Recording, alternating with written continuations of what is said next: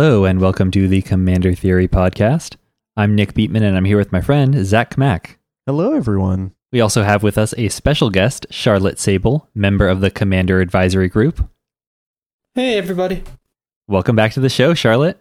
Yeah, well, good to be back. Well, today we are going to be wrapping up our M21 set review. There are just one more Commander and a handful of main deck cards that we want to talk about. And afterwards, we'll go into our predictions for which cards from the set are going to see the most adoption in the main deck on EDH Rec. So with that, I think we'll jump right into the last new commander to come out of M21. This is Baron Tolarian Archmage.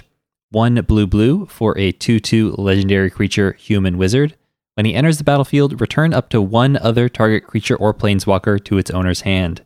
At the beginning of your end step, if a permanent was put into your hand from the battlefield this turn, draw a card. How do you all feel about this new commander?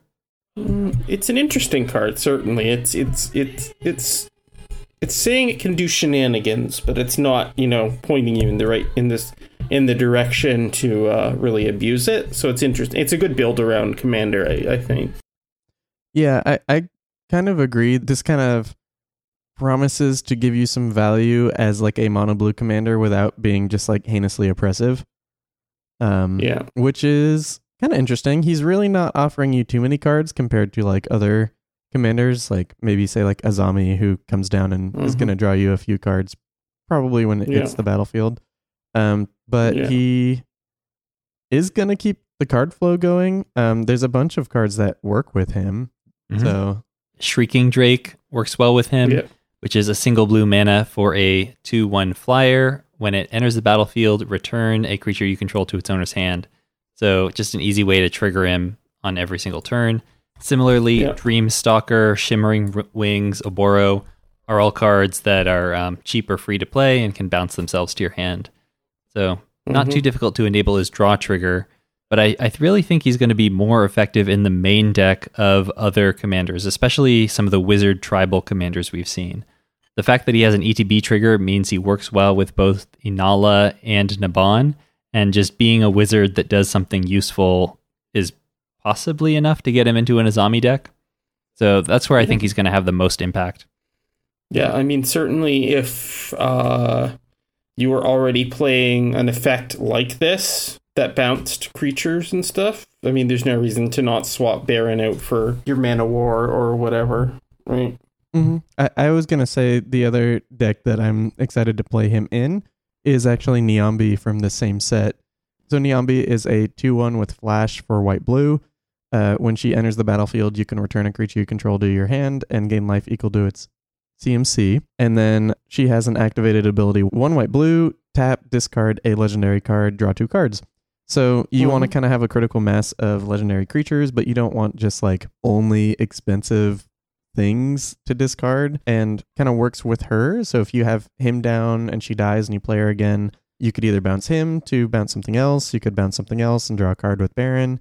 Works pretty well together. So that's somewhere I'm excited to try Baron out. Yeah, that's cool. He definitely also just has a lot of synergies with things you can already do in blue, with things like Crystal Shard or Portal of Sanctuary or even Cloudstone Curio, which work well in those wizardy ETB style sort of decks anyway. Yeah, I love that stuff. All right. Before we go through the rest in color order, I just want to briefly touch on a category of cards that we found out in the last day of spoilers, and these are the shrines. So the first one we'll be talking about is Sanctum of All, which is white, blue, black, red, green for a legendary enchantment shrine. At the beginning of your upkeep, you may search your library and or graveyard for a shrine card and put it onto the battlefield. If you search your library this way, shuffle it. If an ability of another shrine you control triggers while you control 6 or more shrines, that ability triggers an additional time. And then in addition to that, we also got 5 monocolored shrines. There's Sanctum of Tranquil Light, single white mana for a legendary enchantment shrine, 5 and a white, tap target creature. This ability costs 1 less to activate for each shrine you control. Then, Sanctum of Calm Waters, 3 and a blue for a legendary enchantment shrine. At the beginning of your pre-combat main phase, you may draw X cards where X is the number of shrines you control. If you do, discard a card. Then Sanctum of Stone Fangs, 1 and a black for a legendary enchantment shrine. At the beginning of your pre-combat main phase, each opponent loses X life and you gain X life, where X is the number of shrines you control. There's Sanctum of Shattered Heights, 2 and a red for a legendary enchantment shrine. Pay 1, discard a land card or shrine card. Sanctum of Shattered Heights deals X damage to target creature or planeswalker, where X is the number of shrines you control. Finally, there is Sanctum of Fruitful Harvest, 2 and a green for a legendary enchantment shrine. At the beginning of your pre-combat main phase, add X mana of any one color, where X is the number of shrines you control. Alright, now that's a lot of information, but basically the Hondens were all shrines from Kamigawa, and 6 new members have been added, including a 5-color one, to search out and make it so you're more likely to assemble your shrines together in Commander. How do you feel about the inclusion of shrines? What do you think about these new shrines? And do you think that shrines are going to be a viable archetype in Commander now that they've added these cards? I like that these cards exist. Shrines were always a cool thing that existed, but really didn't have anything sort of pushing people towards them. But now that there's, more of them and that they don't all cost 5 mana, there's a bunch of cheaper ones now, which is great. Like none of the other 5 cost more than 4. Yeah, I actually think that's really great too. I think they're really cool. I don't know if 10 is enough to build a deck around them, but certainly maybe a 5-color Enchantress with shrines would be good. Yeah, I was going to say in another 16 years when we get the next 5 or 6 shrines, maybe it'll be playable, but... when these got spoiled, there was actually rumbling about a shrine deck, like how you would go about building a shrine deck, and people were asking, who's the best commander? From a flavor perspective, obviously it's Okagachi, but from an actual deck building perspective, it's probably the new Sisei from Modern Horizons, since she can, pull shrines out of your library. Mm-hmm. That makes sense. I was also thinking there's a decent chance that people are going to use Sanctum of All as their commander, just kind of homebrew it, because it does synergize really well with the shrine plan. It makes it so that even though there's only 10 other shrines dispersed across your deck, you're going to get one every turn as long as the Sanctum is on the battlefield. It kind of makes sense that the Historic Anthology had the shrines in it, because these guys are coming next, so that is something you'll be able to do in Historic Brawl. That's kind of cool. I kind of just agree with you, Charlotte, though, that I just don't think this is still quite enough to get there. So even though these are, I think, more geared towards modern gameplay of them being better, I just think, all things considered, it's still not quite there for me. Yeah. Also, I think with 10 now existing, it actually makes them a bit more appealing in decks that aren't 5 colors. So if you have a 3-color Enchantress deck, now you can run 6 shrines. I was thinking about that with the blue ones in particular that just draw you so many cards. Pretty good. Yeah. Well, the new black one is really solid, and the new green one as well. Yeah, so I'd been thinking about, I was considering the shrines when I first built my Yarok Enchantress deck. Obviously it just wasn't quite good enough, but now that I could play up to 6 Yarok's colors are the 3 best of the new ones. Definitely is something I might consider if I end up retooling that deck at all. Yeah. I mean, honestly, Sanctum of Fruitful Harvest is something I was kind of looking at for the same thing you were saying. Just the fact that you could get 2+ mana a turn for free. Yeah. And maybe get some saplings out of it, or spirits out of it. That seems pretty all right to me. Yeah, honestly, even at just 1 mana a turn, it's a pretty decent budget replacement for Carpet of Flowers or whatever, right? So, and it is mana fixing too, which is interesting. Yeah, exactly. So like I said, these are much more and much better geared towards, I think, modern gameplay. So let's just cross our fingers that it really isn't actually 16 more years before we get some more shrines. Yeah, it's cool. The problem is obviously they can't, print too many that are too good. Oh yeah, for sure. But I think it would be cool to see more shrines in a non-standard product. Yeah, just honestly uncommon power level shrines, because the whole point of shrine gameplay is that you accrue value with more of them. So exactly. If they print uncommon shrines in the next commander set or whatever, that I would be much happier with that, like you said. Yeah, or like now that there's now that there's more monocolored shrines, it'd be cool to start seeing some like multicolored shrines, possibly. Yeah, that's actually a good idea. Wizards, wizards, please, wizards. Ravnica shrines, Oh yeah, that's pretty cool. guild shrines, yeah. Guild shrines. I think if we want to move to some main deck cards, there's not too many of them, Yeah. but they are interesting. We'll start with 9 lives. So this is 1 white for an enchantment with hexproof. If a source would deal damage to you, prevent that damage and put an incarnation counter on 9 lives. When there are 9 or more incarnation counters on 9 lives, exile it. When 9 lives leaves the battlefield, you lose the game. How do you both feel about this card?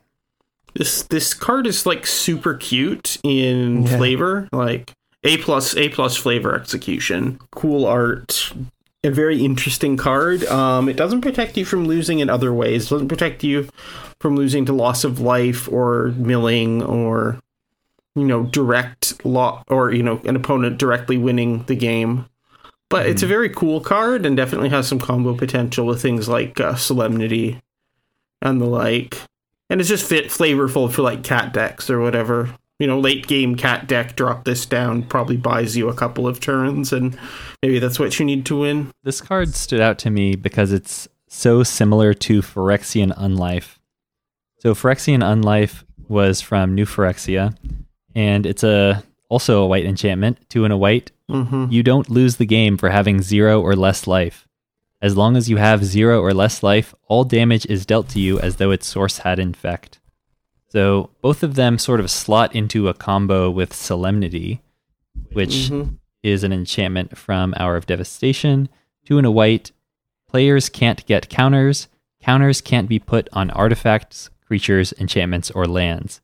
So in both cases, the Solemnity prevents counters from either being added to yourself in the case of Phyrexian Unlife, or to 9 lives in the case of this card, and it makes it so you're basically invulnerable to damage. Now, currently, about 21% of Zur the Enchanter decks run the Phyrexian Unlife and Solemnity combo, so I think that 9 lives could potentially slot in over Phyrexian Unlife because it has hexproof, so it's a little bit more little bit less vulnerable to removal, and also it's definitely a cuter card. Yeah, pretty much echoing that sentiment. I think that this card is really cute. I think it will have a place kind of already where other cards were, so not sure how much it adds to the format other than adorable art. But yeah, I can't wait to donate this with 8 counters on it. That's going to be my goal. Yeah. Oh, I saw a really cute thing on Twitter the other day. There was someone who was basically like, if you showed him a receipt for any donation to like a good charity, and you sent them a picture of your cat in a similar pose, he would Photoshop your cat into 9 lives for you. Oh, that's so good. I love that. That's great. Yeah, I don't have it at hand, but that was a cool thing. So yay community doing good stuff. Yeah, if you can find it, we can link it in the show notes or something so people can see it. Yeah, absolutely. I don't think I can. It got lost. It was a couple days ago, so it's lost in the shuffle. Yeah, basically gone forever. But someone might hear it and know about it and comment or something. But yeah. Oh yeah, if you did get a cool cat picture, let us know. Please, I want to see your cat. We just want to see your cat anyway, probably. Yeah, right? It's like when cats jump into the Zoom chat. You're like, yeah, like everyone's like, oh, I'm so sorry, and everyone in the chat or is if like, there's a cat on a stream or something. Yeah, everyone's like, no, we want this. We wanted this. I think we're good to move on. Do you want to hit up this next guy? Sure. This is Ghostly Pilferer. 1 in a blue for a 2/1 creature spirit rogue. When it becomes untapped, you may pay 2. If you do, draw a card. Whenever an opponent casts a spell from anywhere other than their hand, draw a card. And discard a card. Ghostly Pilferer can't be blocked this turn. How do y'all feel about this card? First of all, the creature type combo Spirit Rogue is just super cool. I agree. And this is the first Spirit Rogue in Magic, so we've had like Spirit Pirates and stuff, but Spirit Rogue just sounds really cool by itself. It's a cool card. I like the sort of inbuilt reference to Key to the City in its abilities. So obviously it stole the Key to the City at some point, and just keeping it for itself. I think it's a nice little sort of mildly stacksy value piece. Any sort of spirit deck probably is going to want this, or anything that has ways to make mana and untap this, possibly as some sort of engine. Yeah, I agree. I think it's a lot of value. I loved the Key to the City throwback, and I just think that this guy can do a decent amount of work in various places. Yeah, I was thinking in Riel, the Everwise. So Riel has, whenever you discard one or more cards for the first time each turn, draw that many cards. Although you only get it once per turn, on your opponent's turn, say, you could just get a free rummage by discarding a card to this guy and drawing off of Riel to sculpt your hand pretty quickly. You just get to cycle a card every turn for free, basically. All right. I think we can move on to the next card. It is Shacklegeist. 1 in the blue for a 2/2 creature spirit with flying.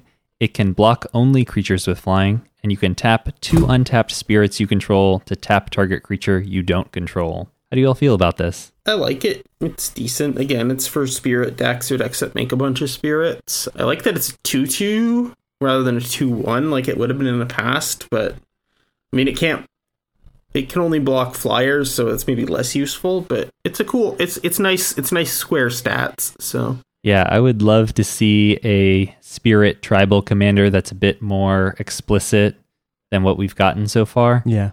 It's just like the closest thing right now is like maybe Kaikar, because he makes a bunch of spirits, but it's also difficult to like cut the non-creature cards that trigger him for cards like this that are spirits. All in spirit Kaikar, like if you were playing a bunch of things that made more spirit tokens as well, this could be decent for that. It's an interesting card. I think this is probably going to have maybe more application in like Pioneer or something like that, though.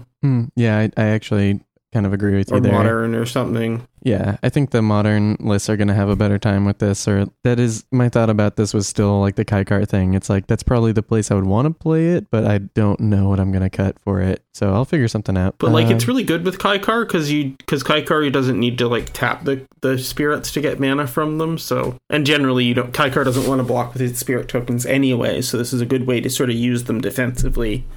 Yeah, definitely. All right, moving on to the last new card we're going to be talking about today. It is Unleash Fury. 1 in a red for an instant, double the power of target creature until end of turn. I am a huge fan of this card. How do you guys feel about it? It's cool. It's so clean. It's one of those effects that's like, you look at it and it's like, how does this not exist already? Mm-hmm. Yeah. I feel like if this had existed in the game, it would have been like a rare in like Ice Age or something like that, or like Mirage. Yeah, I agree with you. I'm amazed that this hasn't been done before. It would be randomly on the reserved list. Exactly. So I'm glad we got it Yair now. or whatever. Yeah, Yair. Oh man, just so you know, if you ever wanted a Yair, it is a white instant, 2 and a white. Target creature defending player controls gets +3/+0 until end of turn.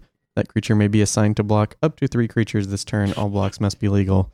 Yeah. Exactly the kind of trick like this, honestly, where you just like kind of out of nowhere do something ridiculous that I think would have been like upshifted in rarity at some point. Yeah, something like that. Mm-hmm. Probably also would have cost more back in the day. But anyway, what we have now is a very solid, simple, uncommon. It's good. Part of me wishes it gave trample or something.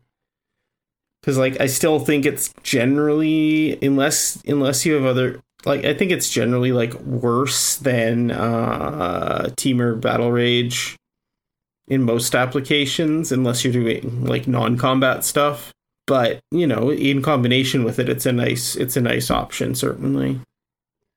Yeah, I like it a lot in Calamax, the Stormsire. So Calamax, if he's tapped, the first instant spell you cast each turn gets copied. So if you were to, say, attack with Calamax, if he already has 1 counter on him and you cast this, then Calamax is going to get a counter from the copy. You'll get 2 Unleashed Furies. And so, like, you'll just get quad damage, and then you'll deal more than 21 commander damage and kill your opponent. So if you're going for that type of one-shot Calamax build alongside, like, Fatal Frenzy and Berserk, then this is a great tool for that deck, and you don't even have to sack your commander afterwards. Yeah, I have a deck that plays some of those cards. Like, I have my Okon Zyndasplit Coin Flip deck that usually kills with, like, one-shots with Okon.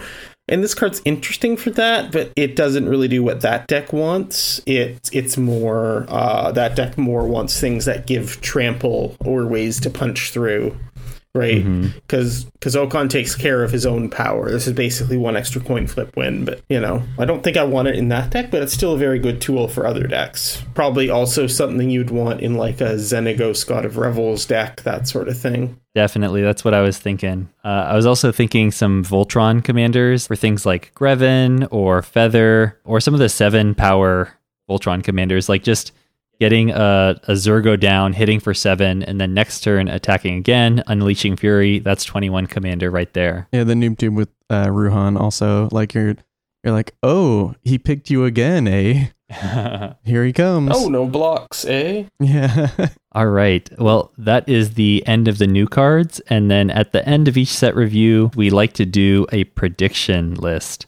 So we go over our predictions from the last major release and see how we scored. And then we put out some new predictions of what cards are going to see the most play in decks on EDH Rec. So, Zach, do you want to start off by reading out your predictions from Ikoria, Lair of Behemoths? Yes, Ikoria had a lot of interesting cards in it, so it was really hard to tell what would maybe become a staple. My picks were Luminous Broodmoth, just a good combo card, Heartless Act, just a good kill spell, Migration Path, which is basically exploding vegetation, but a little bit better with cycling, Eerie Ultimatum, Ruinous Ultimatum, Extinction Event, Ominous Seas, Dranith Magistrate, Colossification, and Fiend Artisan.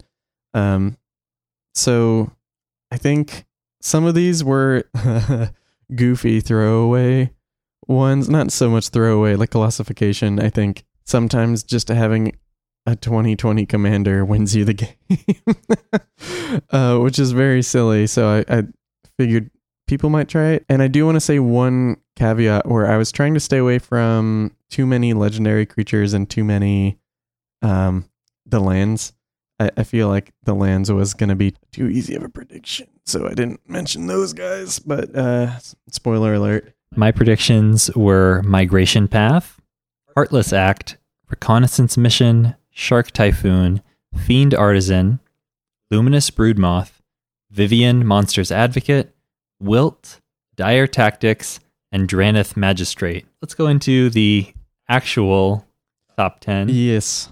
And we are going to do a little bit of combining similar things here. So number 1 by a fair margin are the 5 Triomes. Following that is Dranith Magistrate, Migration Path, the Ozolith, Bastion of Remembrance, Eerie Ultimatum, Ruinous Ultimatum, Ominous Seas, Reconnaissance Mission, and Gemraiser. Zach, I believe you got 5 out of 10 on that top 10. And I got 4 out of 10. So let's talk about the areas where we... we missed a little bit. Yeah. So I guess I'll start with the Triomes. So my expectation was that, the number of decks that the Triomes can fit into is pretty narrow. We often give weight to things like Fabled Passage or Prismatic Vista that go into a wide variety of decks. But because the Triomes only fit into 3-color... or the 4-color identities, 5-color identities, and the wedge commanders, I didn't think we'd see as much adoption as some of the land cycles we get that are fit into more decks. So that was a surprise, and it's definitely something I'm going to be thinking about when we see lands with unusual color identities. Yeah, I think the other one too is that both of us had like single target removal in various forms, Heartless Act, Wilt, that kind of stuff, Dire Tactics. And I think one of the things about those is that they're not sexy. Yeah. They're not like exciting. So even if they're better, people aren't like rushing to put them into lists, I think was one of the things that I learned from this. So a lot of the cards that did make it on the list, other than just like Migration Path, which is just good, it's just like obviously an improvement and people picked up on it, was like the Ozolith, which is like that's a sexy card. It's like it's an interesting effect. You get to play with it. You put your counters on it. It's got like interesting gameplay. Literally the physical act of like pushing a heap of counters onto the Ozolith and pushing a heap of counters onto a creature. There's like something there to that. Yeah. So I think splashy effects too are things that sometimes I forget my commander roots and commander's roots of just being about that battle cruiser feel. So I made the call with the ultimatums this time. That was correct. I just figured pretty much every deck in those colors was going to run it. But I'm going to look forward to that in the future for like just things that are like that draw, that appeal, that really that visceral, like, well, everything in my graveyard has a different name. So yeah, exactly. One other thing I want to mention is price having an effect. Oh, so on my predictions, I included Fiend Artisan, Luminous Broodmoth, and Vivian Monsters Advocate. All of these ended up being like 10-ish plus dollars. Yeah. And that's just going to negatively impact the adoption, and I should have factored that in a bit more. Yeah, that was actually, I think, because we both thought Luminous Broodmoth, just because it is such a good card, it's such an interesting card, it works in so many different lists, but because of that, the price tag is a little bit expensive, so I'm pretty sure it picked up a lot less play than if it were, like, say, the Shark Typhoon. Interestingly, Luminous Broodmoth is actually, we only read off the top 10 earlier. Luminous Broodmoth is actually number 11. Oh, okay, so we were close. Yeah. We were pretty close there. Well, we'll give ourselves half a point for that one. And we've been pretty consistently about the 5 hit rate on these, so I think this batch we're gonna do. I'm saying we're gonna start hitting a little higher. I'm gonna guess it. I'm gonna say it now. That tells you a little bit about our confidence in how popular M21 will be among Commander players. Yes. But do you mind if I start off with my predictions for the top 10 most adopted new cards from M21 on EDHREC? Go for it. All right. We'll say that order doesn't matter so much. We numbered them for ease of remembering, but these don't necessarily need to be in this order. Yeah. Okay, I've got Mangara the Diplomat on here. So Mangara the Diplomat is the new white creature. It's basically a mono-white card draw engine that draws cards whenever an opponent casts a second spell in their turn or attacks you and or planeswalkers you control with 2 or more creatures. So white really doesn't have any notable card draw effects, and it's such an important part of the game. I really think this is going to see a lot of adoption, but I will put the caveat on there that Mangara could end up being an expensive card, and that might affect its ability to break into the top 10. Number 2, I've got Terror of the Peaks. So Warstorm Surge is in 13,486 decks on EDHREC, and Terror of the Peaks is basically a slightly cheaper version of the effect on a big old dragon. So I think this is going to be very popular. Again, this is a mythic. Price tag may shake out to be a little high. We'll see if that keeps it off the top 10. Next, I've got Soul Seer, which is 2 in a red for an instant. Deal 5 damage to target creature or planeswalker. If it has indestructible, it loses indestructible. I just think this is a really one of the best red spot removal spells we've gotten in a very long time. And although it's not sexy, I think it's a very good card, and I would hope that it sees some adoption. But again, not sexy, and people may not be looking out for this type of effect. Next is Garruk's Uprising, which does a lot of things. It gives all your creatures trample. It's 2 and a green for an enchantment. When it enters the battlefield, if you have a creature with power 4 or greater, you draw a card. And then whenever another creature with power 4 or greater enters the battlefield under your control, you draw a card. Elemental Bond is the easiest point of comparison. That's 2 and a green for an enchantment that whenever a creature with power 3 or greater enters the battlefield under your control, you get to draw a card. So that's in 14,230 decks on EDHREC. So even though Garruk's Uprising is a bit more picky in what types of creatures it'll trigger for, it also does a lot of stuff. It does more stuff than Elemental Bond, and so I'm thinking it'll see some adoption. Next, we've got Conspicuous Snoop, the goblin combo piece that lets you cast goblins off the top of your library and gains their activated abilities. This is essential to any goblin list, and there are many, many goblin lists in Commander, so I expect to see some adoption for that. Teferi's Ageless Insight.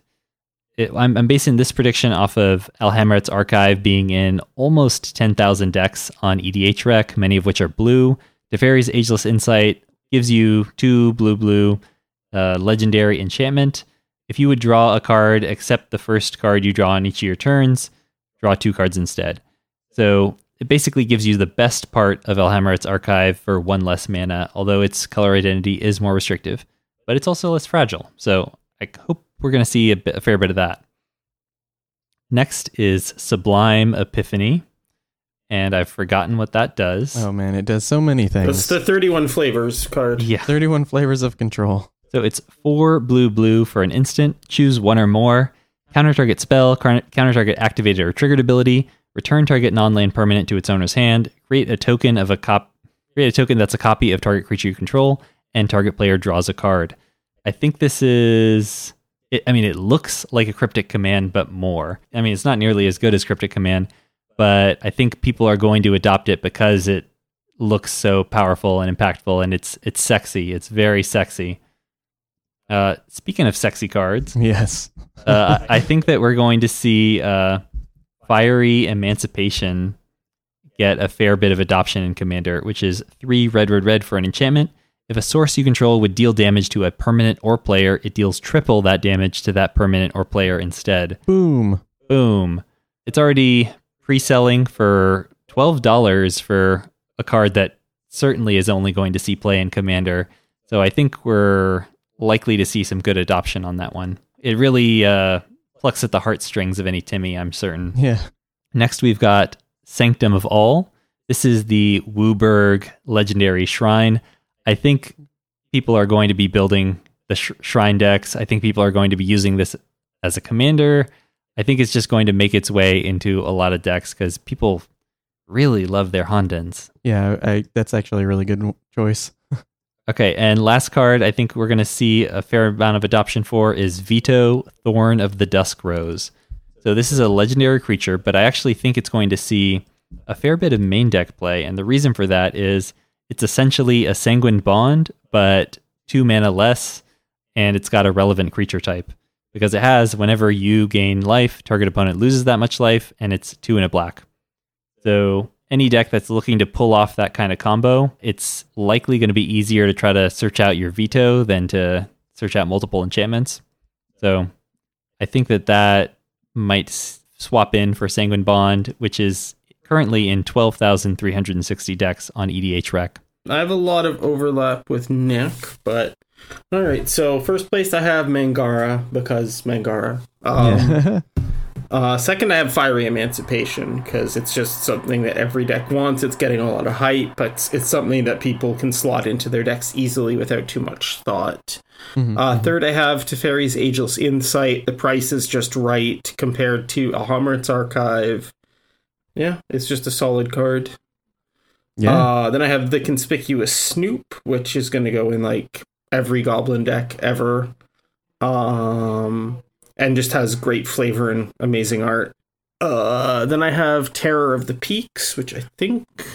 Yeah, you covered Terror of the Peaks. Then I have Sublime Epiphany.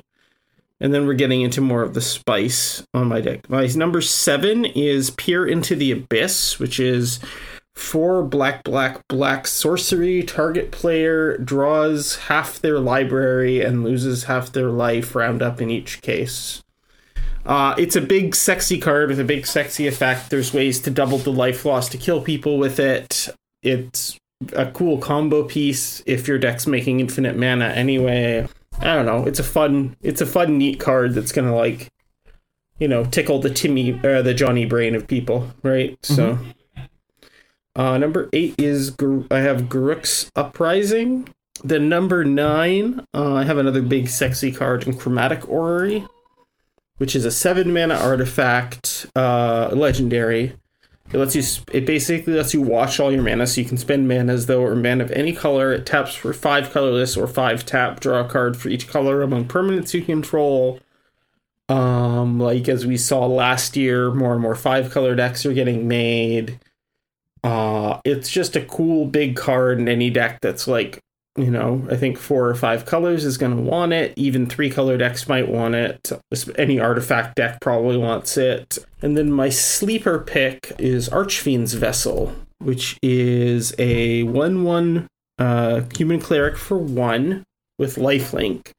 And then when it enters the battlefield, if it entered from your graveyard or you cast it from your graveyard, exile it. And if you do, you make a 5/5 demon creature token. People like their reanimator decks. People like, their aristocrats style decks, and people like demons. And this card just is a whole bunch of value for not a lot of cost. And I think it'll see fairly wide adoption in the sorts of decks that's looking for this sort of effect. And it's just a very unique sort of thing that we haven't seen before. So I think that'll see a reasonable amount of play. I wouldn't be surprised if I'm wrong on that one. So that's my 10. No, it's okay. I also have some questionable ones. Yes, so I put some. I try to be not the same as Nick, even though I agree with Nick on a lot of his. And I actually kind of was waffling on Sanctum of All on my list too. So I'm glad Nick noted it down. But yeah, I think those are reasonable. I like if between the three of us we don't have perfect overlap, I think that's a better thing. So yeah. So I guess for my picks, again, Mangara. I think Mangara, it's already been said, white needs this effect, and here it is. So we'll see how expensive it gets. I said Teferi's Ageless Insight. I think one of the things holding Allhammer's archive back was the price tag. So this is going to be decidedly much less money. I think it's going to be played pretty well, and it's just much cheaper as an effect. 4 mana is comes down a whole turn earlier. You can really start taking off that next turn. I overvalue white cards on these on purpose. I think white and red still need more staples. So my next card is Basri's Lieutenant. So Basri's Lieutenant is a 3/4 vigilance with protection from multicolored for 3 and a white. They are a human knight. When Basri's Lieutenant enters the battlefield, put a +1/+1 counter on target creature you control. Whenever Basri's Lieutenant or another creature you control dies, if it had a +1/+1 counter on it, create a 2/2 white knight creature token with vigilance. So I mentioned this one because it's white. It works with +1/+1 counters. There's a ton of +1/+1 counter lists, and it would not surprise me if just the combination of this guy's beef and token and counter production just kind of all adds up over time. Terror of the Peaks, we mentioned before. Everyone loves just cracking people for creatures' power. He's a red dragon. He's really good. Brash Taunter. So Brash Taunter is a 1/1 goblin for 4 and a red. It has indestructible, and whenever it is dealt damage, it deals that much damage to target opponent. It has 3 red tap. Brash Taunter fights another target creature. I think that one of the things about Stuffy Doll is that Stuffy Doll has some fans, and Stuffy Doll is played in kind of silly combo lists that you name someone, you say blast ag and stuff like that, and deal damage to creatures. This fits into a lot of those lists, but also is kind of newer, and you can pick who you're going to hit with it, which is one of the problems Stuffy Doll has, is that if you do eventually kill the person that you named with Stuffy Doll, you're going to have to figure out a way to get Stuffy Doll back into your hand. So I think that the fact that this hits multiple people and is just very funny and has a lot of table play is going to, hopefully it's going to see a lot of play. I said Pack Leader on here, and I specifically just think people are going to play it because they want to play with dogs. And this is one of the best dogs that we got. So Pack Leader is a 2/2 dog for 1 and a white. Other dogs you control get +1/+1. And whenever Pack Leader attacks, prevent all combat damage that would be dealt this turn to dogs you control. So just a very efficient dog lord. Next, Sublime Epiphany. We've already mentioned it. It also combos with Dualcaster Mage or Narumeha. So you can just win the game with it too. Surprise, big splashy blue card wins the game. Conspicuous Snoop, as mentioned by my 2 friends here. I said Fire Emancipation. A triple just looks so good on a card. You go, triple. Mm-hmm. And then I'm going to guess that Teferi Master of Time, just because I think the gimmick is strong enough that people want to try it. I'm not super confident on that one, though. There's a few on here that are kind of out of left field.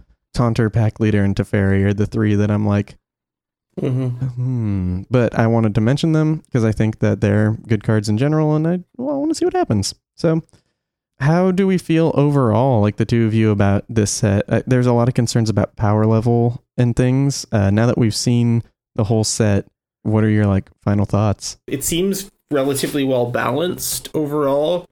It's better for Commander than the last core set was, since it provides some cool new tools and cool new commanders, but it doesn't have anything that's pushed to the sort of level that Yarok was last year, or Golos, or that sort of thing. I like this set a lot. It feels to me like the power is concentrated on more narrow effects, and this may have been because they were trying to align the design with that of Jumpstart and needed to make 46 different themes work. But it feels like it's less like raw power. And I mean, there's raw power, but that's mostly like in the reprints, like Azusa and Ugin and Grim Tutor. Most of the new cards, with a few exceptions, seem to be like, I am supporting this archetype, I'm supporting this archetype. And that's great. I would much rather see a top 10 like this, where it's like, man, really hard to see what's going to see widespread adoption because so many of the cards are only supporting one or two decks. That's way cooler to me than, like, say, an Ikoria, where it's like, oh, here's this strictly better Doomblade and this strictly better Counterspell and this strictly better Naturalize and stuff like that. That is not nearly as fun or sexy as, like, wow, my deck worked. This like archetype I've been trying to make work for years actually works now. Yeah, exactly. I will say I'm a little disappointed that they seem to have pushed a couple of their sort of usual things into Jumpstart rather than the core set. Like, there's no new, there's one uncommon demon, no new Sphinxes. It's interesting. Yeah, they really used the core set this time. It seemed like more for as the toolbox for standard, as opposed to this is what Magic is, which is kind of like when M10 came around. I think maybe that just might be my old perception on what core sets are supposed to be like. And I think internally what they're going to use them for, what they think core sets are internally, is just shifted. But honestly, if they keep just printing them like this forever, yeah, heck yeah. Yeah, I think it's a great set. So yeah, overall, I think a lot of people's concerns, they were jumping the gun a little bit. I think it was a little bit too early to really voice things. And really, when you step back and think of the cards and like where they go, especially the new cards, really aren't pushing things too far in any heinous direction. At least it seems like from this point. But that's it. We finally finished M21. So yeah, so thank you for listening. We know that spoiler episodes can be a slog sometimes. There's not every listener is super interested in the spoiler content, but it's also kind of people are into it, and I think it's also a good thought experiment to see like, okay, where does this card go? Where does this card go?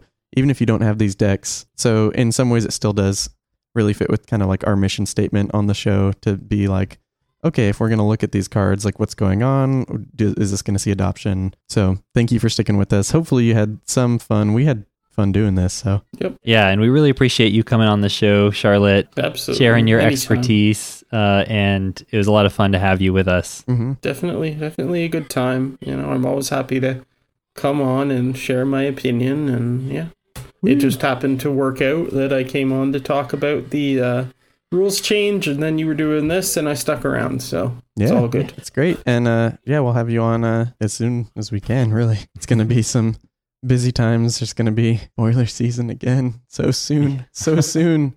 But hopefully we can get you on for something a little bit more fun. But definitely your insight was very valued. It was actually, you brought up a lot of points that I was definitely going to have to look up at some point in time. So thank you so much. And with that said, do you want to plug where people can find you? You can find me on Twitter at JQLGirl. That's the best way to get in touch with me. I also have my currently slightly dormant blog at magicjudge.tumblr.com, and I write every 4 weeks for Cranial Insertion, the longest running rules question and answer column on the internet for Magic the Gathering. That's where you can find me. Also, I'm on the Commander Theory Discord, plug. Yeah, no, that's it. Definitely. It's been nice to have you there too. Yeah, and if you want to chat with Charlotte on our Discord, just go ahead and join the Commander Theory Patreon at patreon.com/Commander Theory. So the last thing I was going to say is these have been linked in the episode description notes, the last few sets. So we've been neglecting to have Charlotte speak for herself, but it has been linked if you go back and click on those links. Want to connect with Charlotte? Exactly. Yeah. So thank you for coming on, and yeah, we'll talk to you soon. Bye. If any of you theorists want to get in touch with us, I am at Commander Theory on Twitter and Tumblr, and Zach is at Fat Bartleby on Twitter. Our theme song is Lincoln Continental by Entropy, and you can check them out on SoundCloud. Until next time, we're going back to the drawing board.